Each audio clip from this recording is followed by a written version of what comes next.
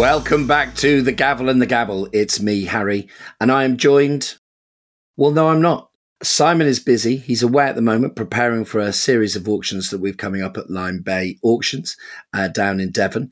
And so it's just me to let you know that we've got a little selection of clips from episodes 21 to 25.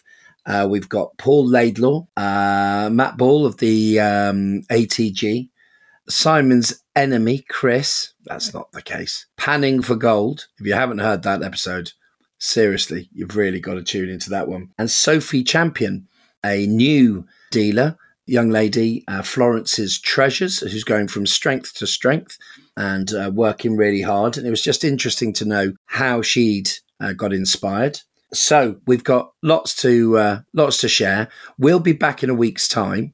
We've got a cracking interview coming up with a chap who's a preeminent dealer in vinyl, LPs, records. I'll have said all those words wrong and I'll get into trouble. So here you go. A few excerpts from previous episodes.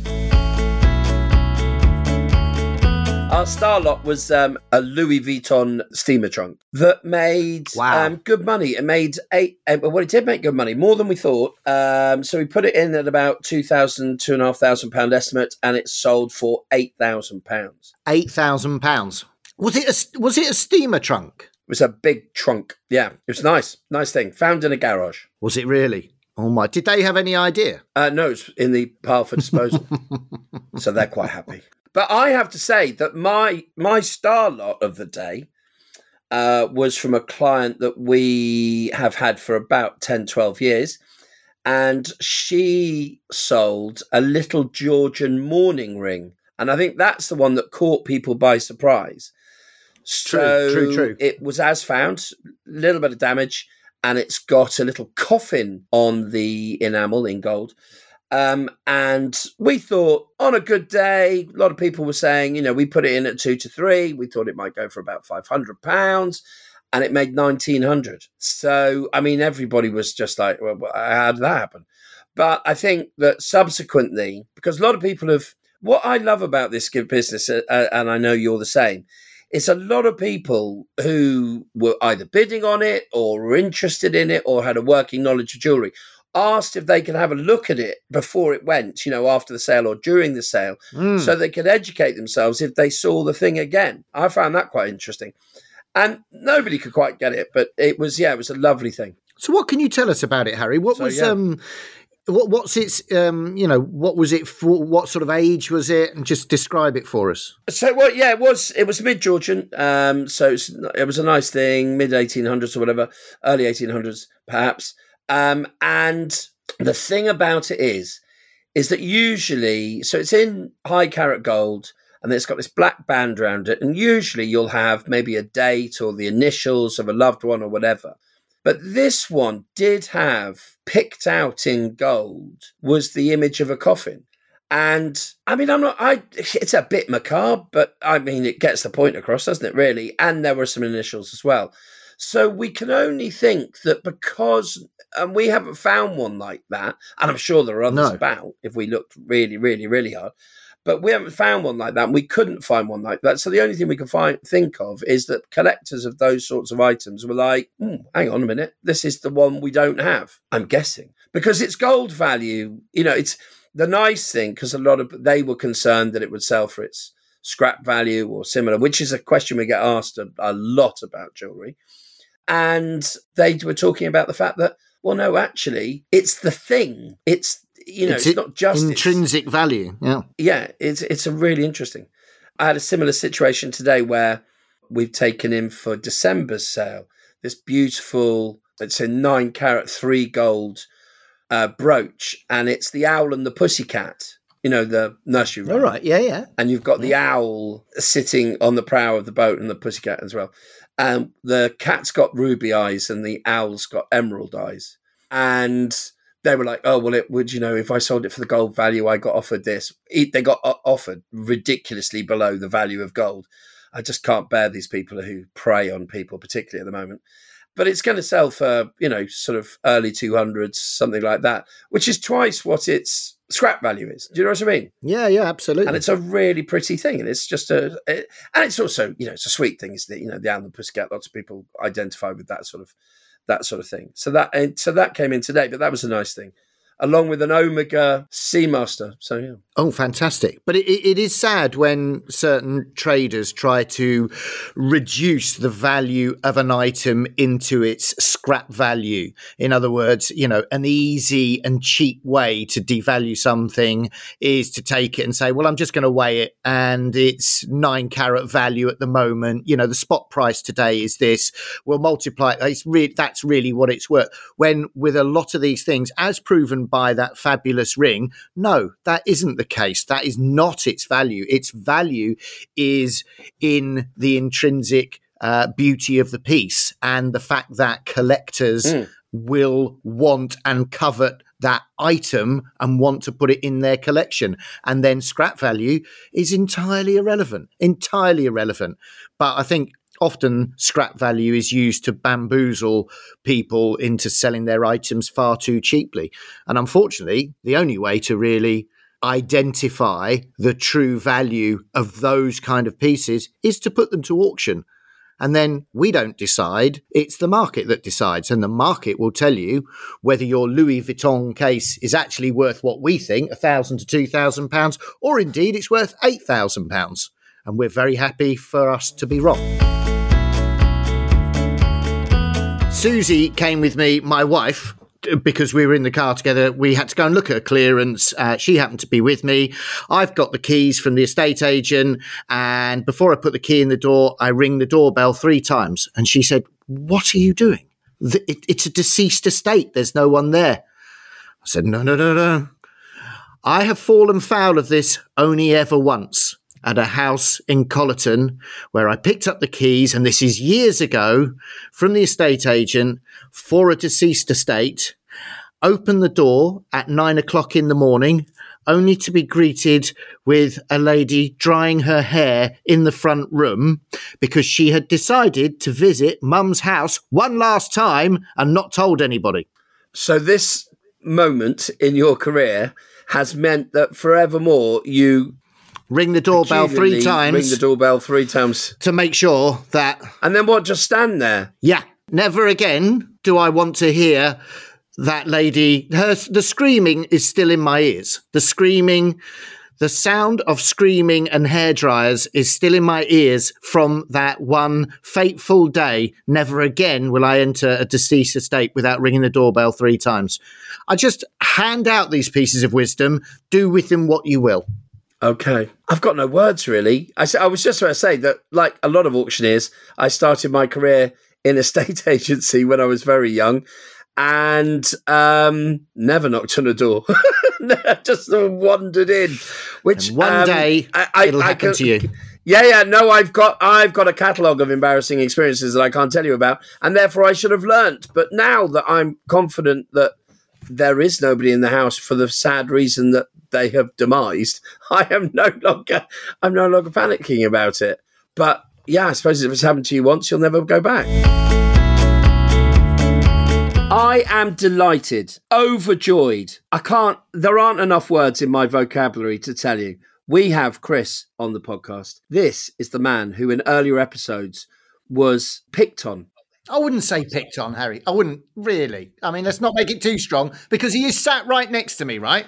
He is sat right next to you. And I'm trying to rile Chris up so that he gives us the full version of what has actually happened in Branscombe and possibly to save your bacon, Simon, after you slagged off this lovely village in Devon. I may have said that they're a little eccentric in Branscombe. I'm pretty sure. No, you didn't. What you did told us all mad. I don't think there's any may about it. I think you did. I think you definitely did. Chris, tell me all about panning for gold. What made you do this? I've got to tell you about the whole village, really, and how things start. I mean, you've got to know about Branscombe before we can get to the silly things not silly things, some of the things we've got up to.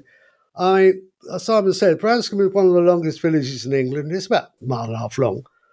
We've got a pub at the top called Fountainhead. It's a bit rough around the edges, but it's full of locals and visitors alike.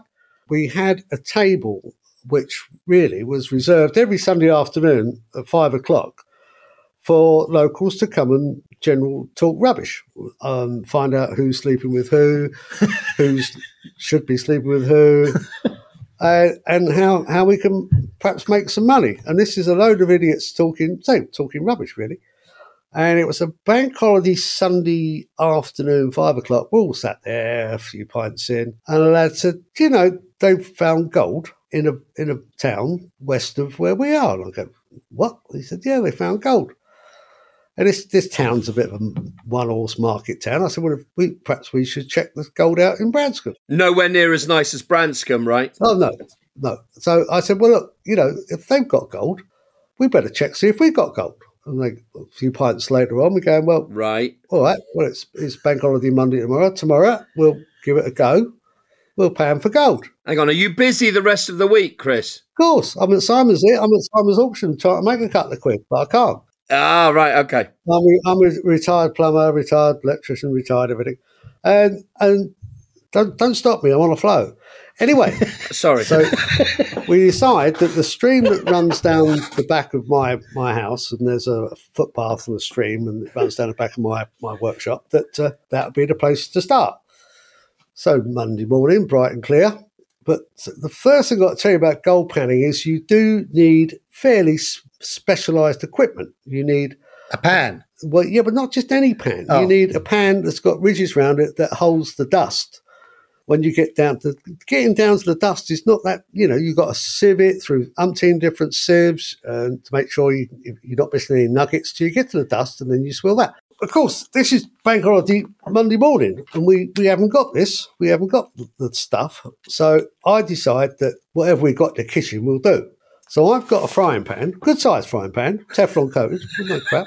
And for a sieve, I've nicked a salad sieve, one of those salad sieves, thing. I've not had a salad. We need a little shovel as well, but she wouldn't let me use the cake slice, so I had to go and use. I found right, probably solid silver. But then my mate who turned up, now he's seriously rich. He turned up with a 2-handled wok. Now this thing is the proper job, a wok. I mean, how much gold can we get in a wok? But he also brought a sieve that you could drop house bricks through. I mean, wasn't quite the job we needed. We needed to fine sieve it. But anyway, quite digress. So we thought, well, here we go. So we walk out of my workshop into the stream, sat there, blah, blah, blah. You sat in the stream? No, just on the bank. Oh. You sit on the bank and you get your dust and your gravel and you swish it around and you look. And we're doing this for, a couple of hours. But this pathway also leads down to the sea, and of course people walk their dogs down. And we had, being a bank holiday, there were people walking past us every, I can't say it, bloody minute. And they're going, and none of them asked what we were doing. And you go, it's Branscombe. Oh, it's Branscombe, yeah. And those that did say, what are you doing? Would say, panning for gold. Oh, okay. And carried on walking. Nobody said, have you found any? Nobody cared. Hang on a minute, Chris, I don't mean to ruin your flow. I just need to check. So there's two of you. I'm not suggesting you're under 21. One of you's got a wok. The other one's got a frying pan. And you're sat on the side of the river. Yeah. Okay. Yeah. No, sorry. I don't know why that sounded weird to me. Go on. Why are you questioning that? If we didn't have the right equipment... I don't know why. Yeah, no, I get it. Sorry. Anyway, 2 hours of this, and we've got bored with this, plus the pubs are open at 12 o'clock, whatever. So we decide, best way out of this is, we'll nip over to Lyme Regis, because they've got a fossil shop there, a fossil museum and stuff, and the shop. Yep. We whooshed over there, double parked, I've run in, bought 4 pieces of fool's gold. I don't know if you've ever seen fool's gold. Seen fool's gold? Yeah. It's iron pyrite. Pyrite, yeah. Yeah. It looks like gold. So I thought, well, look, that'll fool them. So... 5 o'clock, in we've walked in the pub, slapped it on the bar, saying, take the mick out of that then. There we go. A couple of lads fell for it. I must admit, they go, ooh, that was quite good. Of course, it was just my luck that being it's a visitor's pub, there was a nerd in there who was an amateur geologist who had come down to Lyme to find fossils. And of course, he walked up and said, of course, you've got fool's gold, you haven't got real gold. So, but the strange bit about it was, he bought it off me. He bought it? He bought the fool's gold off me. Well, saved him walking. He bought the fool's gold. So I made £1 out of this gold anyway. Anyway, now this isn't the end of the story, because we was let down with the actual tools of the trade, we have now bought the proper stuff. We have now got gold pans that are proper. We've now got sieves that are proper. We've now got little things to get the dust out of the pans now. We've actually moved upstream a bit more. We're going further nearer the mother lode now. And when we get up another month or two, when it's nice and warm, we're going panning again. And we'll take the smile off your face. And we come in here with the bloody gold. Chris, hang on a minute. Pick the bones out of that one, Harry. There's quite a lot to unpack here. Chris, sorry. So you bought Fool's Gold because you didn't find real gold, but you've now invested in all the kit and you're moving to the, I think you described it as the mother lode. Do you know that it's there? Well, you don't know anything's there till you start looking, do you, really? I am privileged to welcome Mr. Paul Laidlaw to our podcast. Now, everybody we speak to about you wants to talk about you. Are you still the record holder on Antiques Road Trip? Is this right? You are still... I mean, I've rewatched the episode the other day because I'm an anorak and I'm obviously getting ready to talk to you. But you bought something at £60 that sold for, what was it? £20,000. Which was cheap. Oh, really? Oh, fantastic. A similar camera had previously sold for €100,000. Oh, my life. Now, when you saw it, you knew that you knew what it was? Or is it all for camera? And I knew exactly. No. What you see on camera is very real. It's exactly as it played out. Now, I knew what it was by deduction, and that's back to my interest in science and my academic training. So here's the true story. This emporium was the biggest of its kind I will ever go in. It was huge. And that's a night. You might think, look at all the opportunities there. You're a bargain hunter, you're a treasure hunter. Look at what you've got to play with. Myself, I'm up against the clock. I might only be in there for a couple of hours. I want to leave such a place having looked at every object, everything. So this is a nightmare. Anyway, I walk past this glass cabinet. The shelves of the cabinet you couldn't squeeze a razor blade in. Thick with material. And at the back of one shelf, I see what I think is a camera lens. It's so small, this, you've seen it. It looks like something that bolts on the front of a mahogany and brass plate camera. Now, I know that there can be serious money in early lenses. So I reach in, you can have a look in there, grabs this thing, and clearly it is complete in itself. It's not meant to be mounted on anything. So as I explained, if it's not a lens, then what is it? Oh my goodness, this is a camera. This is a sub-miniature camera. Be not seen one before. Tim Wanacott once told me, and it's a great rule of thumb, if you've never seen one before, keep looking, because it could be a rarity. You know, you've not seen it before. Only one or whatever. So I'm thinking, right, this is it. Now, only a few select people know this. I'm thinking, this is your moment, Laidlaw. You've done it. Now, I don't know whether this is worth hundreds or thousands, but I know I've never seen one before, and I know what it is. I got it to within a year. I think I said circa 1850, and it was made in 1851. I called it. I got it right. Yeah, nice. But I couldn't be empirical and say, and the last one that turned up made this price, because you're that rare. True story. I've spotted this. I've identified what it is. I now need to buy it. And I know I'm going to buy it. But importantly, this is my moment. I've been doing this, waiting on, pulling the rabbit out of the hat, really finding something dazzling. And on the way from the cabinet to the counter, I'll walk past one of these young, talented TV people that we've been talking about. Shout out to Odin. And I whispers in his ear, Odin, watch this and worship me as a bleeping god. You hear the lines, watch what I'm about to buy and worship me as a bleeping god. I knew I'd done it. And there you go. So I'm driving. So I buy this thing. Everything's tickety-boo. I've a very long drive from Margate to Carlisle that night. And on the way up the road, the phone rings over the car system, and it's the director saying, Laidlaw, what have you done here? And I said, what have I done? Have I left something? Have I driven off with the microphone? I've just Googled this camera, and it's serious. And then you know what happens. But it was cheap. It was cheap at 20 grand. Yeah, and all that money went to a fantastic cause. I mean, I know it's peculiar, but it all went to children in need, doesn't it? I mean, it's quite an emotional thing, really, all round. Oh, geez. After the sale, I was crying. I cry at the blink of an eye, you know. We come out.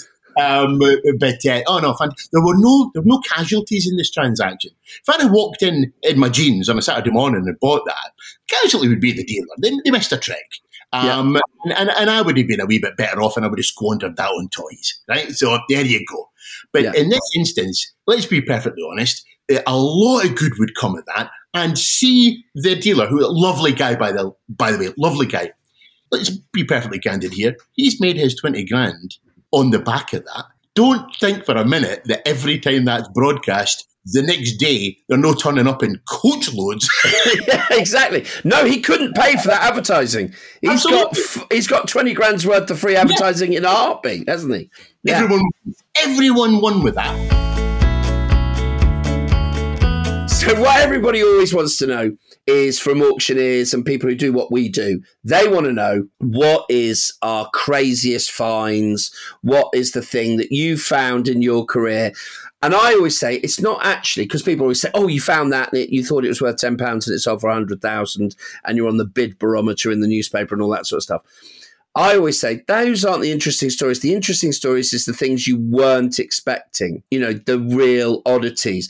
And it's trickier for you because you're a collector, so you'll spot things in catalogues all over the world and in the country.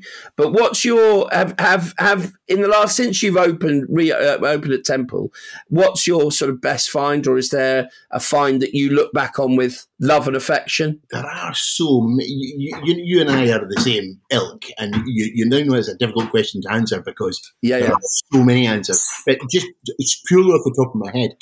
How's about you walk into a perfectly respectable residence in your locality to look at some inherited items that have been lurking in the backs of drawers for decades.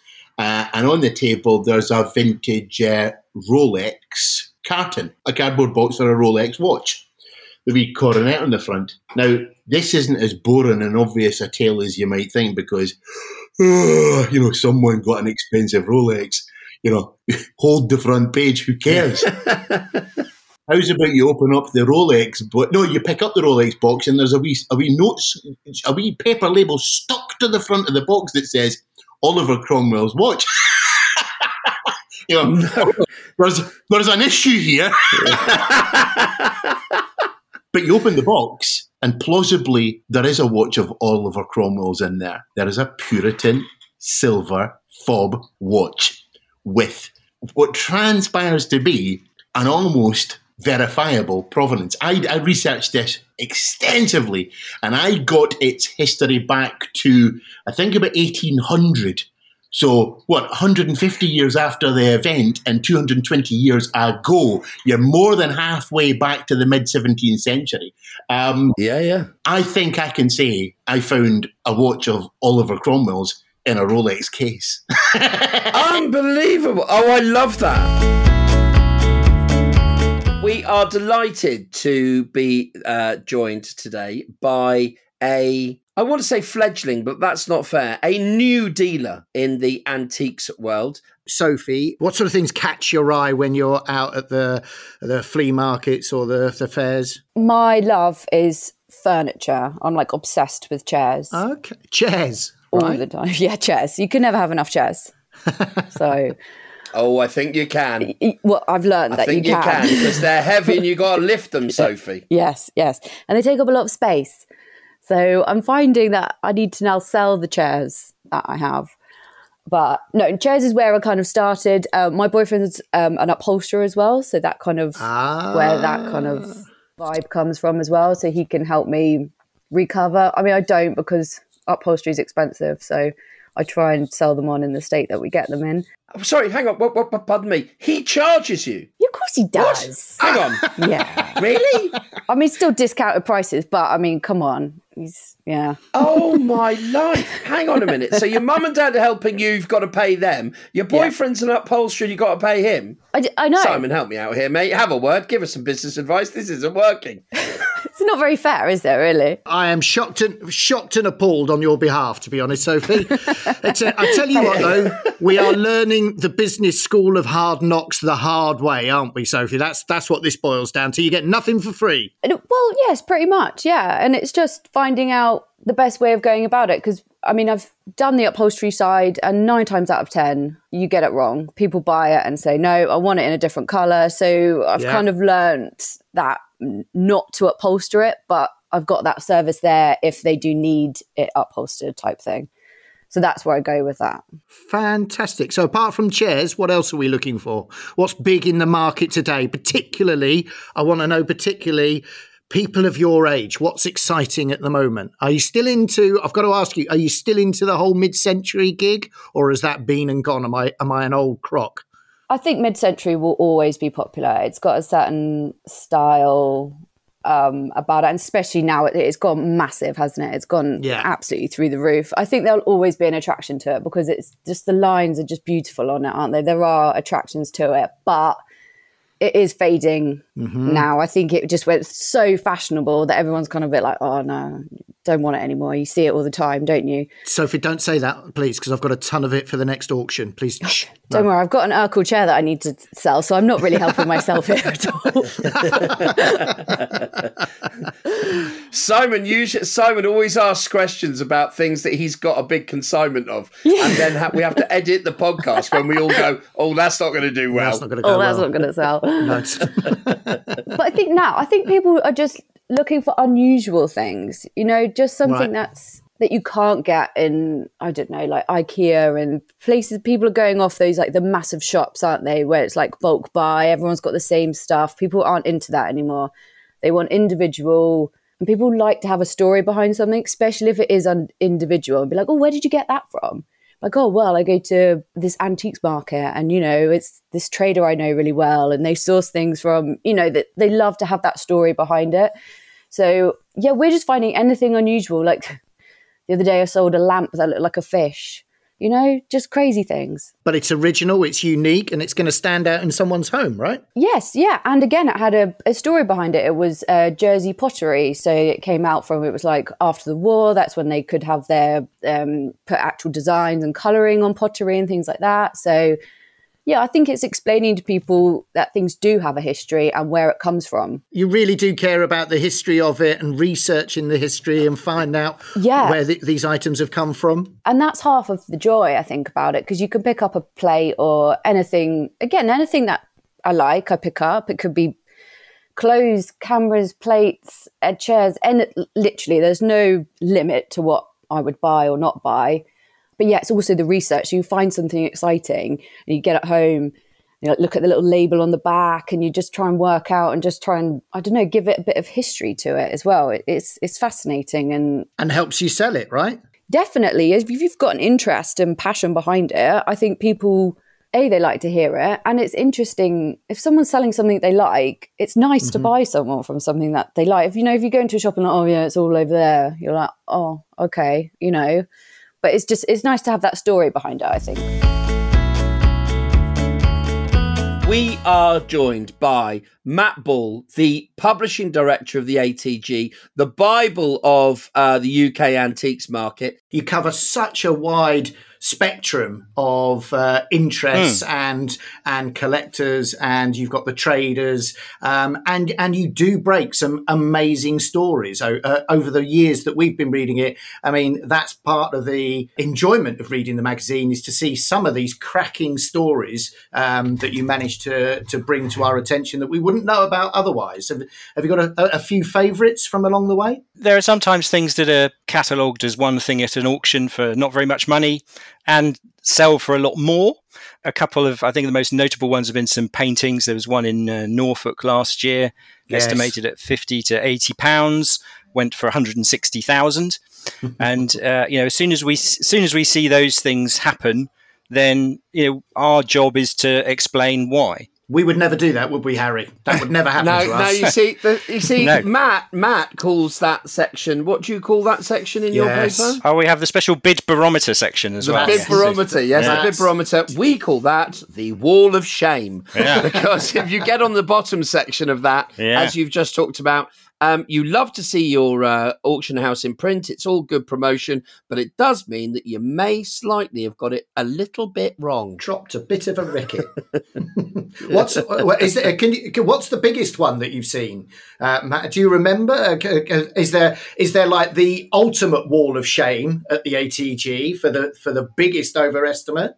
Yeah, well, the one I just mentioned was 2,000 times top estimate, which was the biggest one last year, actually, which was pretty good. Previous year, we had one estimate 400 to 600 went for 100,000. Wow. Catalogued as a 19th century, was it 18th or 19th century? But actually was by Mary Beale, 17th century artist, and it was a portrait of her son.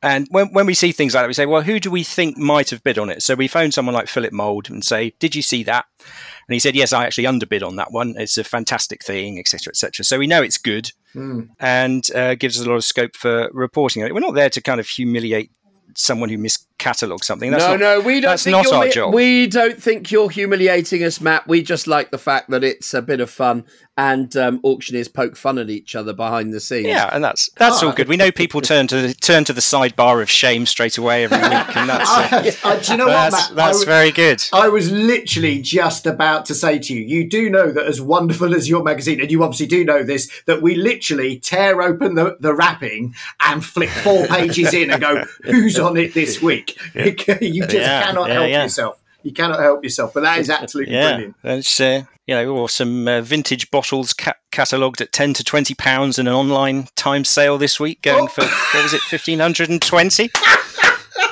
Well done, Matt. Well done. Yes, someone's Matt, done their thanks. research. Just so our dear listener knows that Matt's far too prepared for this interview, because that was my auction house at Windsor that did that. Thank you for that. Yes, great. Looking forward to my appearance. Well, I'm not going to say it was one of the ones under consideration for I'm praying issue coming out, but what we have to do with those is actually ascertain what we think it is. Yeah. Well, we reckon we have an idea, but we haven't really had time to follow it up. So you may get away with it, but there may be a Shaft and Globe late 17th century bottle in that collection. So there may well be, yeah. As we now all know. Yeah. One sealed bottle as well, I think, but we couldn't see what the seal was, so we couldn't really say too much about it. That seal one, I'll draw you on to this, because there was a story that you broke, and that bottle collection, and I can't tell you the production, but comes from a TV production. So a set buyer had bought that a year or two ago, and it's been stuck in the back. I mean, I'm amazed it's still alive as it's appeared in several productions. But tell us there's a story you have about the series The Crown. Some items, kind of props from The Crown were stolen last year, and someone from the set knew our publication and contacted us, and we wrote about that one. And the next day, a similar story appeared on the front page of the first edition of The Sun for that day. Now, if that was because they could get a large picture of someone looking like Lady Diana on the front, we'll never know. But that story reached far and wide. And I think part of that is the objects are not true Fabergé items, for example. They're made to look like them or so on. And it's important no one ends up taking them on thinking they're something other than they are. Often when we cover stories about items stolen, we find they actually make their way back, which is a real pleasure. I mean, firstly, I would say we will never run a story about an item stolen until we verified it by getting a crime reference number and all of that stuff, so that we know what's coming to us is a proper story and so on. There's one a few years ago. A family had an MBE and service medals of a lady who was a nurse in their family from late 19th and early 20th century. And they'd just literally given them to the great-great-niece of this nurse. And the following day, she, whatever reason, had them in the car, perhaps taking them somewhere, left them on the seat, went away, came back. Someone had broken into the car and they'd gone. So she contacted the police and contacted us, and we wrote a story about it. Nothing seemed to happen, but 10 months later, another lady was walking in a park near where the theft took place, spotted something under a tree. I thought, what's that? Went over, looked at it, and there was a box that said MBE on it. And she thought, don't know what to do with this. Searched for MBE and Dulwich online and immediately came to our story. Contacted us, and we put her in contact with the family, and a meeting was arranged and the medals were returned, which was rather lovely, I think. No, fantastic. That is a story. fantastic Absolutely story. Superb. And then there's another one I might mention. That one got a bit personal for me in some ways. I think one week we were contacted and someone took out a 2-page advert at the front of the newspaper, quite a pricey thing to do, detailing a very large collection of rare Danish silver. And it had all been stolen. And they were offering a reward of £350,000 for information leading to the return. For various reasons, I ended up speaking with the owner. Obviously, they were absolutely distraught. Their home had been broken into and so on. It's the thing about art crime. People think it's like a victimless crime and it's all very glamorous, stealing paintings and so on. But, people's peace of mind is shattered by this sort of thing. And it kind of made an impression on me at the time. And I thought, well, it's great you've run the advert. People will see that. But actually, we're going to write a story about it as well so more people can find it. The idea is that if everyone in the trade is alerted to the fact that these items are out there, then anyone kind of rocking up to your dealership or auction house with a swag bag full of rare Danish silver, you will know, shouldn't be taking that in, but I'll just make a call to the police while I'm in the back room and sort it out. 3 months later, I got notified that all the stuff had been returned and that the thieves' problem was they couldn't offload it anywhere in Europe because everyone had seen this ad and the news story in the ATG. That's fantastic. How it was returned, I'm also aware of, but I can't divulge exactly how it made it back. But there was a kind of heartwarming kind of end to that tale, really. And that's because the ATG made it too hot to handle. And that, that must give you pardon the expression, a warm, fuzzy feeling that I know it's your job, but you're actually doing good at the same time. Perhaps another story with a knowledgeable reader was one from the other year where an American auction house from the New York area ran an advert for an estate sale, and it had 18 different lots listed. So all quite small pictures of vases and one of those lovely Eames chairs and paintings and so on. And one was just this little green dinosaur, and it just had the word nephrite under it, and that was it. In the catalogue itself, it was estimated at $800 to $1,200. But that week, good old Jeffrey Munn, you'll know him as the jewellery expert on Antiques Roadshow, picked up his copy of ATG on a Tuesday, as he always does, flicked through, saw the dinosaur, and realised that is the missing Fabergé dinosaur. There are 3 known, Triceratops and a pterodactyl, and this one, the kind of T-Rex. And he'd actually written a book about the history of Wartski, the jewelry firm where he'd worked for almost 50 years. And he'd included a photo of that dinosaur in the book. So he knew exactly what it was, phoned us, told us, this is the missing dinosaur. And I phoned the auction house to let them know. And obviously the auction house was rather grateful because they recatalogued it. And instead of it going for about $1,000 as the original estimate was, they got $65,000 for it. So, can you imagine opening that magazine on your with your Tuesday cup of tea and going, "I've been looking for that for 35 years." Yeah, exactly. Yeah. Well, there you have it. That was a quick catch up. Because Simon and I are busy at the moment, unfortunately, or fortunately for you. So that was Paul Laidlaw talking about Antiques Road Trip, that record he achieved for a camera, the Wall of Shame, a regular appearance or mention at least on the pod, because Simon and I are either trying to get on it or trying to avoid getting on it. And panning for gold. Come on, seriously.